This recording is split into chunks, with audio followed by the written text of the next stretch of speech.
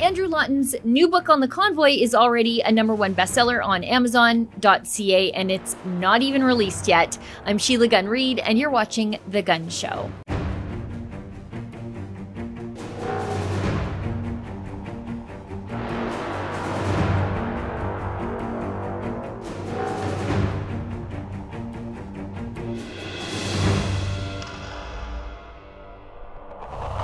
The book by True North's senior journalist, called The Freedom Convoy, the inside story of 3 weeks that shook the world, is set to be released on June 24th, 2022. And as of June 13th, 2022, it had already hit the top spot on Amazon Canada's international politics category. And by the morning of June 14th, it was also the #1 in the politics and government category.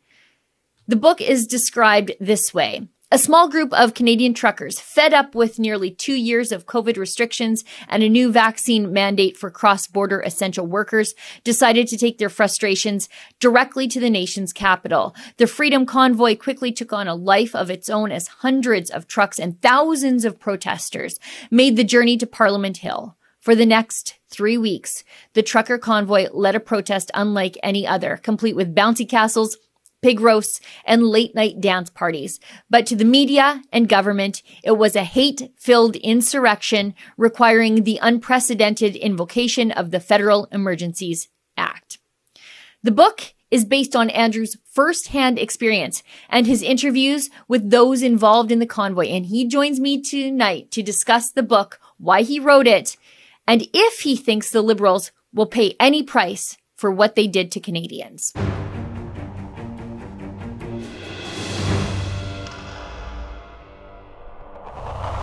So joining me now from his studio is Andrew Lawton. He's the senior journalist at True North. And this is our second run through because the first time I didn't hit record. But I wanted to have Andrew on the show today because he's got a great new book out. And I don't even know if it's great because I haven't been able to read it yet. Nobody else has either because it's a #1 bestseller and it's not even been released yet. We're recording this on June 13th, and the book doesn't even come out till the 24th, so 11 days, and yet Andrew's new book, The Freedom Convoy, the inside story of 3 weeks that shook the world, is already at #1 in international politics on Amazon.ca. First of all, Andrew, congratulations, but what inspired you to write this book? Thank you, Sheila. Well, I was in Ottawa when the convoy got to Ottawa, and I was there covering it for True North. And it was, again, there was just this momentous episode of Canadian politics and Canadian history that I knew was not just going to be a flash in the pan. And as we know, it ended up lasting 3 weeks. And I was there the last weekend as well, or the last few days. And I saw just how wrong the mainstream media coverage of the convoy had been and had continued to be for the entirety of it. And I was seeing how much complexity there was to this operation. It wasn't just the trucks and the horns and the bouncy castles, but there was such a sophistication almost to the operation with these command centers and these organizers and the fundraising campaigns and the cryptocurrency and all of this. And I kept saying to a friend of mine, you know, I can't wait to read the book on this. I can't wait to read the book on this. And then I realized, well, who better to write it than me? I was there. I had talked to a lot of the organizers, and I just decided, you know, I'm going to buckle down and make this my spring project. And because it is time sensitive, I made sure to work night and day to finish it very quickly. But I wanted to get it out to really start correcting the record, as we knew there was going to be this review into the Emergencies Act. The media was going to continue to report on the trials of the organizers. And I thought it was important to really put on the record what this thing actually was. Yeah, and there's a real thirst, obviously, based on the fact that you're a #1 bestseller on a book that hasn't even been released yet, which is kind of unheard of in Canada. And I'll say that as someone who has had 3 bestsellers, a pre-release hitting #1 in politics in Canada, I think that's pretty indicative of the thirst from the Canadian public to get the full story from somebody they trust, and they know you and they trust you. They saw your journalism from on the ground. But you've talked about the things that the mainstream media has gotten wrong.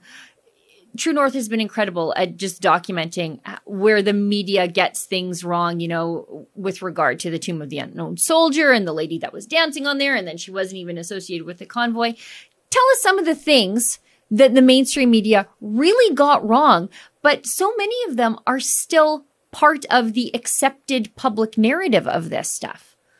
Yeah, you mentioned a few, and that first weekend, there was just a bombardment of them. The Terry Fox statue, the apartment arson, the stealing food from the homeless, all of these things that were just patently untrue, and still, even months later, would get cited by politicians when they're debating this. So a lot of stuff like that is I think, very much what the book is seeking to correct. But some of the bigger picture things as well. One notable example of this is the money. And this was an issue, not just that the media got wrong, but also the government and the police. They tended to think that money was the lifeblood of the convoy, and that if they could just freeze the money and go after the money, that the convoy itself would dissipate. And that wasn't the case at all. In fact, anytime police or government tried to go after something that the convoy had, whether it was fuel or cash, they would get more the next day, because people would just bring more. They'd show up with more fuel. They'd show up with more money. And I think that the one overarching theme that really emerged from the book is that it was the people and the passion that fueled the convoy, not anything that the government could take away. Now, that was one of the things that one of my big takeaways from the convoy was this was so indicative of the difference between people on the left and people on the right. In that, and I think it goes to why we believe in smaller government, us people over on the right, is because so often we see these far left-wing radical protests. They do an occupation, and then it descends into drug abuse, violence, and madness and squalor. But with the convoy, when left alone, without government intervention, a community grew.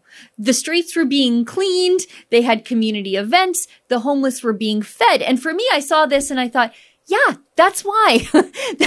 that's why people like me believe in smaller government, is because the convoy demonstrated what happens when there's no overarching government and people are just left alone. They do form their own community. Is that what you saw? That was my viewpoint on the outside looking in, is they created a community in 3 weeks on the streets of Ottawa. Yeah, it was interesting. I mean, we all saw, I think it was last summer, when they founded Chaz or CHOP or whatever it was, that the left-wing autonomous zone in Portland or something like that, or Seattle. They're all the same, Portland or Seattle. But yeah, I mean, it was when conservatives do that, it ends up being a more desirable place than the city around it. Whereas when the liberals do it, it ends up becoming this godforsaken hellhole that no one in a million years would want to go into. And that was the thing here. Like, they had arranged their own garbage disposal routine where, they would collect all the garbage from inside their little perimeter, and then they drive it to the outskirts, and then the Ottawa City Police or the Ottawa City trash collection people could pick it up from there. They were doing their own snow removal in this little section. So it is interesting that they did take care. And even those stories we talked about earlier, like the War Memorial and the Terry Fox statue, when these stories emerged, the convoy then all of a sudden started protecting these places. They had a team cleaning up and dusting off the Terry Fox statue. They had a bunch of veterans that were shoveling the snow and making sure that the area around the War Memorial was always tidy.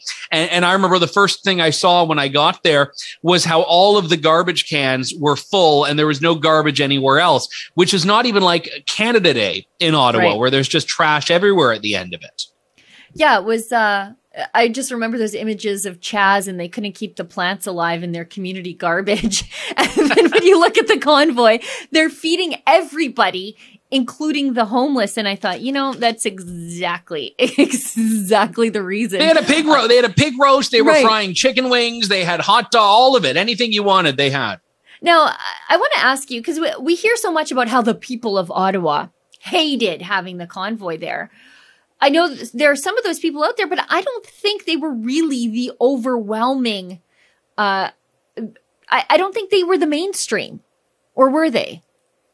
It's tough to say. I mean, there were undeniably people whose lives were disrupted by this that lived in Ottawa, whether it was employees that worked at the Rideau Centre, which closed down, or people who lived in some of the residential streets where the trucks had parked. But one of the things that was interesting that I learned in writing this, because I did just hours and hours and hours of interviews with organizers and other people involved in this, was how the city and the convoy organizers were working very significantly to get the trucks off of the residential streets to downtown Ottawa or even outside the city.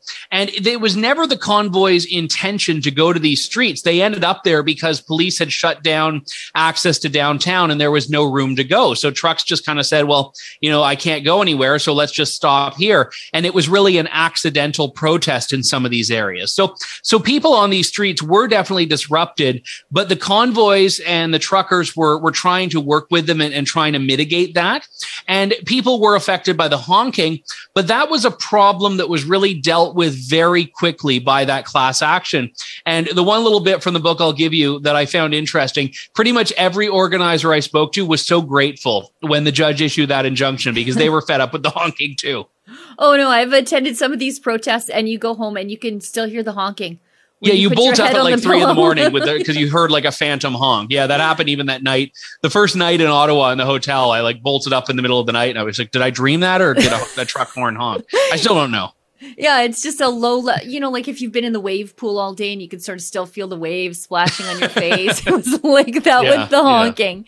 Now, I wanted to ask you talked to some of the protesters. I'm assuming you probably talked to Tamara Lich. I don't know because I haven't been able to read your book yet because it's 11 days till it's released. Did you talk to Tamara Lich? And if so, what was did she tell you about her experience on the inside of the prison system? So I talked to a lot of organizers and volunteers, and some of them I spoke to before I even started writing the book, and I had access to those interviews, and others I spoke to over the course of it. And one thing I'll remind you is that there are a lot of people that I would love to speak to that I just couldn't legally speak to because of their bail conditions. So I have had conversations with Tamara Lich. She is in the book, but because of those bail conditions, I haven't actually been able to do like a formal sit down with her since she was released from jail. And that's really been terrible. Her bail conditions were recently just adjusted so that she can go to Ontario to deal with some family issues.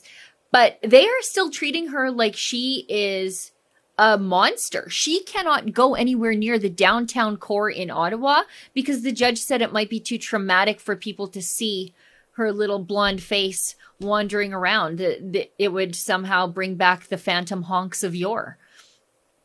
Yeah, it's a bizarre thing. And again, it speaks to one of the chapters is called Dueling Narratives, because there really were throughout the course of the convoy, these two vastly different stories that were emerging from the same set of facts. You had Justin Trudeau in the mainstream media, this violent insurrection, the fringe minority. And then you had the people that saw the bouncy castles and the pig roast and saw this, tiny Métis grandmother that just united a nation behind her. And it is interesting that this is apparently this fear-inducing, trauma-inducing figure in Canada now.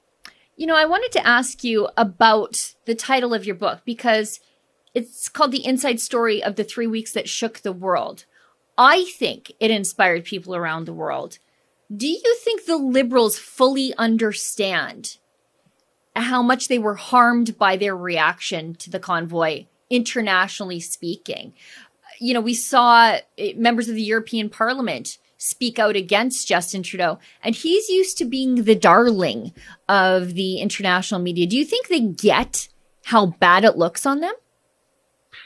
I don't know, because they have always been unrelenting in their vilification of the unvaccinated and of the protesters. There was zero humility whatsoever from the Liberals before, during, or I would say after. But it was international, and that's very deliberate, that idea of saying it shook the world. And one of the points that I raised in the book is that I had never in a million years seen the term Canada-style protest appear in media coverage, but it was in the Associated Press, the New York Times, the UK Independent, because Canada had exported this, the truckers had exported this idea of using a convoy to protest. There was a big convoy in the US. There was one in Europe to Brussels, where the EU capital is. And all of this happened. And I do think that, again, even if we didn't see immediate policy changes that you can attribute to the convoy, it very much inspired millions of people, not just in Canada, but around the world, most definitely. Yeah, I think we're underselling it when you say we're not sure if we can attribute immediate policy changes. I know once that convoy rolled into Ottawa city limits, Scott Moe in Saskatchewan was like, you know what? we're done with the vaccine passport. There were a lot of politicians. Well, in Quebec dropped the tax on the unvaccinated. Yeah, a lot of politicians did not want to get convoyed themselves, I think. Now, I also wanted to ask you about some of the things that have come out, I guess, likely since you wrote the book, and that is just how much Marco Mendicino has been caught lying about the circumstances around the invocation of the Emergencies Act. He has said repeatedly that law enforcement asked him for this tool to, I guess, at the end of the day, charge Métis grandmothers with mischief, as though that wasn't a tool under the law already. What do you think is going to come of that? Is he going to face any sort of career ramifications? Is he going to have to resign? I mean, whether he faces any consequences for it, I don't know. But I can tell you this is not a new phenomenon. One of the most notable examples of Marco being Marco was when he got up and did a press conference to justify the Emergencies Act and said that there had been this violent conspiracy that had been uncovered of people in Ottawa connected to the convoy that were going to do violent things. And to their credit, the reporters in that press conference asked him for details, and it took them like 6, 7, 8 tries. And eventually he walked back this idea of a violent conspiracy to the idea that, well, he saw some mean tweets. And that was basically, and you can watch it was like 5.5 minutes. You can watch the claim just get walked back further and further and further before it's not even, recognizable to what he initially said. So he has a tendency to do this. And I don't know if it's that he's making stuff up or he's just the least prepared minister in the Trudeau cabinet. But either way, I don't have much confidence in his ability to oversee Canada's public safety and national security. So I think we're seeing a trend here where anything he says is just not something that can be trusted. Well, and I don't want to tip my hand too much to what I've been working on lately, but I have a lot of the police communications with Mendicino's office where they were advising him that things were completely peaceful. So when he was in the media saying that violent conspiracies were being uncovered, that was him reading his Twitter account. He wasn't getting that information from the police. But I do think it's interesting that the police didn't say anything at the time. That, I think, might be the most annoying part of all of this to me is Mendicino was out there in the media at the time saying the police asked for this. And the only time we're hearing the police say, no, we didn't, is later on. Yeah, when they're under oath, right? When they're under oath at the committee hearings, when Mendicino could have been proven to be a liar and we could have saved a lot of damage to civil liberties in this country if the police had just spoken up sooner.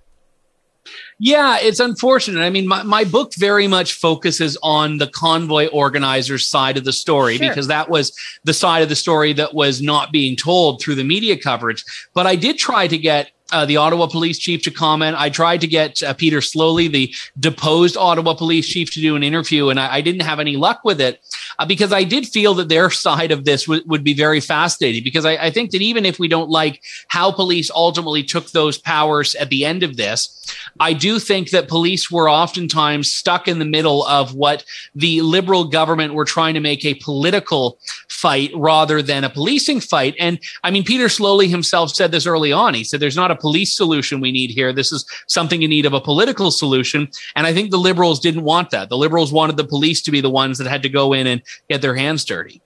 Now, I want to ask you, is this going to impact civil liberties for Canadians going forward? Is this a one-off event? Did we normalize having the banks seize your bank accounts and making protests illegal? Or is the pendulum going to swing back the other way going forward?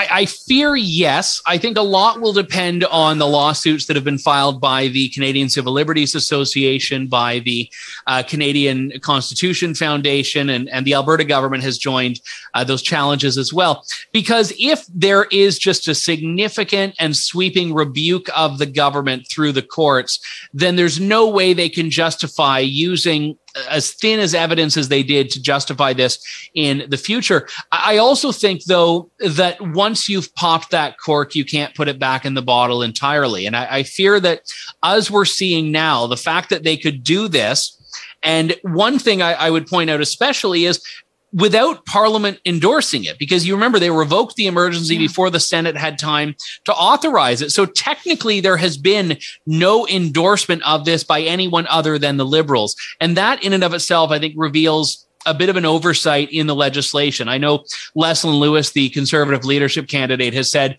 perhaps we need to look at having a vote within 24 hours rather than 7 days. I think that's the sort of discussion we need to be having about this act.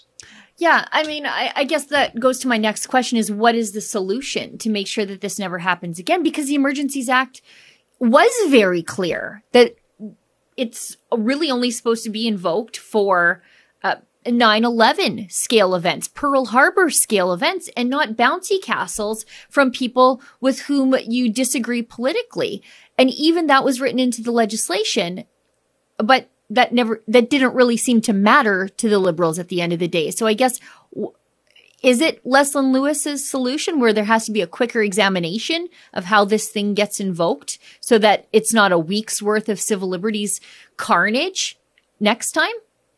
Yeah, I think that's one piece of it. I mean, but at the same time, there might also be a bit of a Pyrrhic victory in that because the Liberals had a majority in the House of Commons and quite easily passed it through the House. We don't know what would have happened in the Senate, but the ability for a majority government to rubber stamp it doesn't solve the problems just because they're doing it more quickly.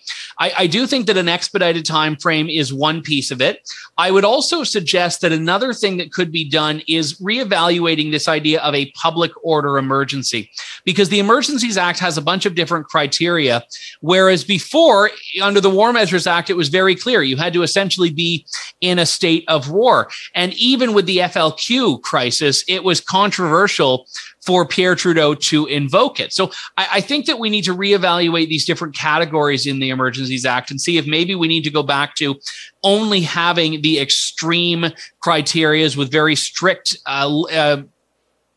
basically preconditions, and those are the only way that you could invoke it. Now, Andrew, I want to thank you so much for coming on the show today. I always feel so much smarter after I'm done talking to you. Is it because I'm so dumb you look smart by comparison? No, I'm just soaking it all in. It's like I'm drinking from a fire hose. Now, I want to ask you, first of all, how can people get the book? And let's keep it at the top of the bestseller list on Amazon for as long as possible. I know that irks the people on the other side. So let's do that for you, but also for Spite, because I'm motivated for Spite. So how do people find the book? If you want to help with the Amazon rankings, you can go to Amazon and search for The Freedom Convoy, the inside story of 3 weeks that shook the world. But also, I know not everyone likes Amazon. You can also get it directly through my publisher at SutherlandHouseBooks.com. And hopefully it will be in all of your local bookstores when it comes out on June 24th. So if you want to give them a call and make sure they're carrying it, I know that would go a long way. Oh, I can't wait. I can't wait to see your book out in the wild. I can't wait to see that. Now, how else do people find and support the work that you do? I know you have a Substack. You're also on True North. So let us know. Yeah, I'm like the Travelocity gnome online sometimes. I just pop up everywhere. But if people want to follow my show and the work that my fantastic colleagues at True North do, you can head on over to tnc.news. And I am at Andrew Lawton on Twitter. Great. Thanks, Andrew. And thanks so much for coming on the show today. Hey, anytime.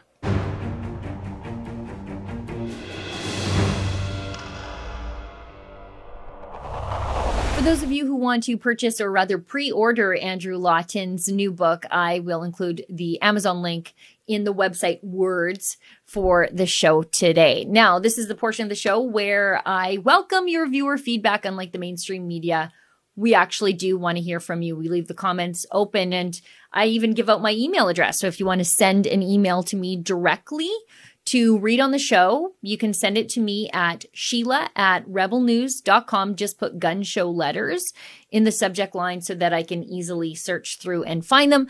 And I choose them in no particular order. So today's letter is from Bruce Atchison. And Bruce writes to me and says, "Hi, Sheila. Greetings from Radway, where nothing happens." That's not true. Radway is a bustling burg north of Edmonton, and you have a really great army surplus store right downtown. And I haven't been there in a while, but my kids are really into airsoft lately, and so they could use some Army surplus clothes. Anyway, don't sell Radway short. It's a great place. Let's keep going. Celine did a great job. That's Celine Gallus, whom I interviewed on the show last week when I was in Calgary with her, teaching her the ropes of court reporting as we were covering the trials and tribulations of Pastor Art Pawlowski, who was on trial in Calgary and continues to be on trial in Calgary for the crime of throwing a Christmas event wherein he fed the homeless some steak and gave them Christmas presents, because at the time, at least according to the Crown prosecutor, gatherings were illegal. Now, a recent ruling has determined that public gatherings, including protests, were not illegal at the time. So now the Crown is arguing that this open air soup kitchen Christmas party where everybody was invited to and nobody was turned away, that constituted a private Christian gathering. It's quite a stretch, a real leap. Don't hurt yourself stretching that hard, Crown prosecutor. Anyway, Celine was learning the ropes of how to court report. And we did a pretty extensive interview about, what it's like to be a rebel, what it was like her first week here at Rebel News, wherein we stuck her in a rental car and sent her all the way to Ottawa from Calgary. And then when she came back, she didn't even get to go home. We sent her straight to Coots. Anyway, we didn't break her. And she's no longer an intern. She's a valuable member of our team who's learning all different aspects of the business. Bruce continues and says, thanks for interviewing her. I admire her and the rest of the young rebels. Yeah, the young rebels sure give me hope for the millennials and the Zoomers. They're not all crazy, are they? Well, everybody, that's the show for tonight. Thank you so much for tuning in. I'll see everybody back here in the same time, in the same place next week. And remember, don't let the government tell you that you've had too much to think.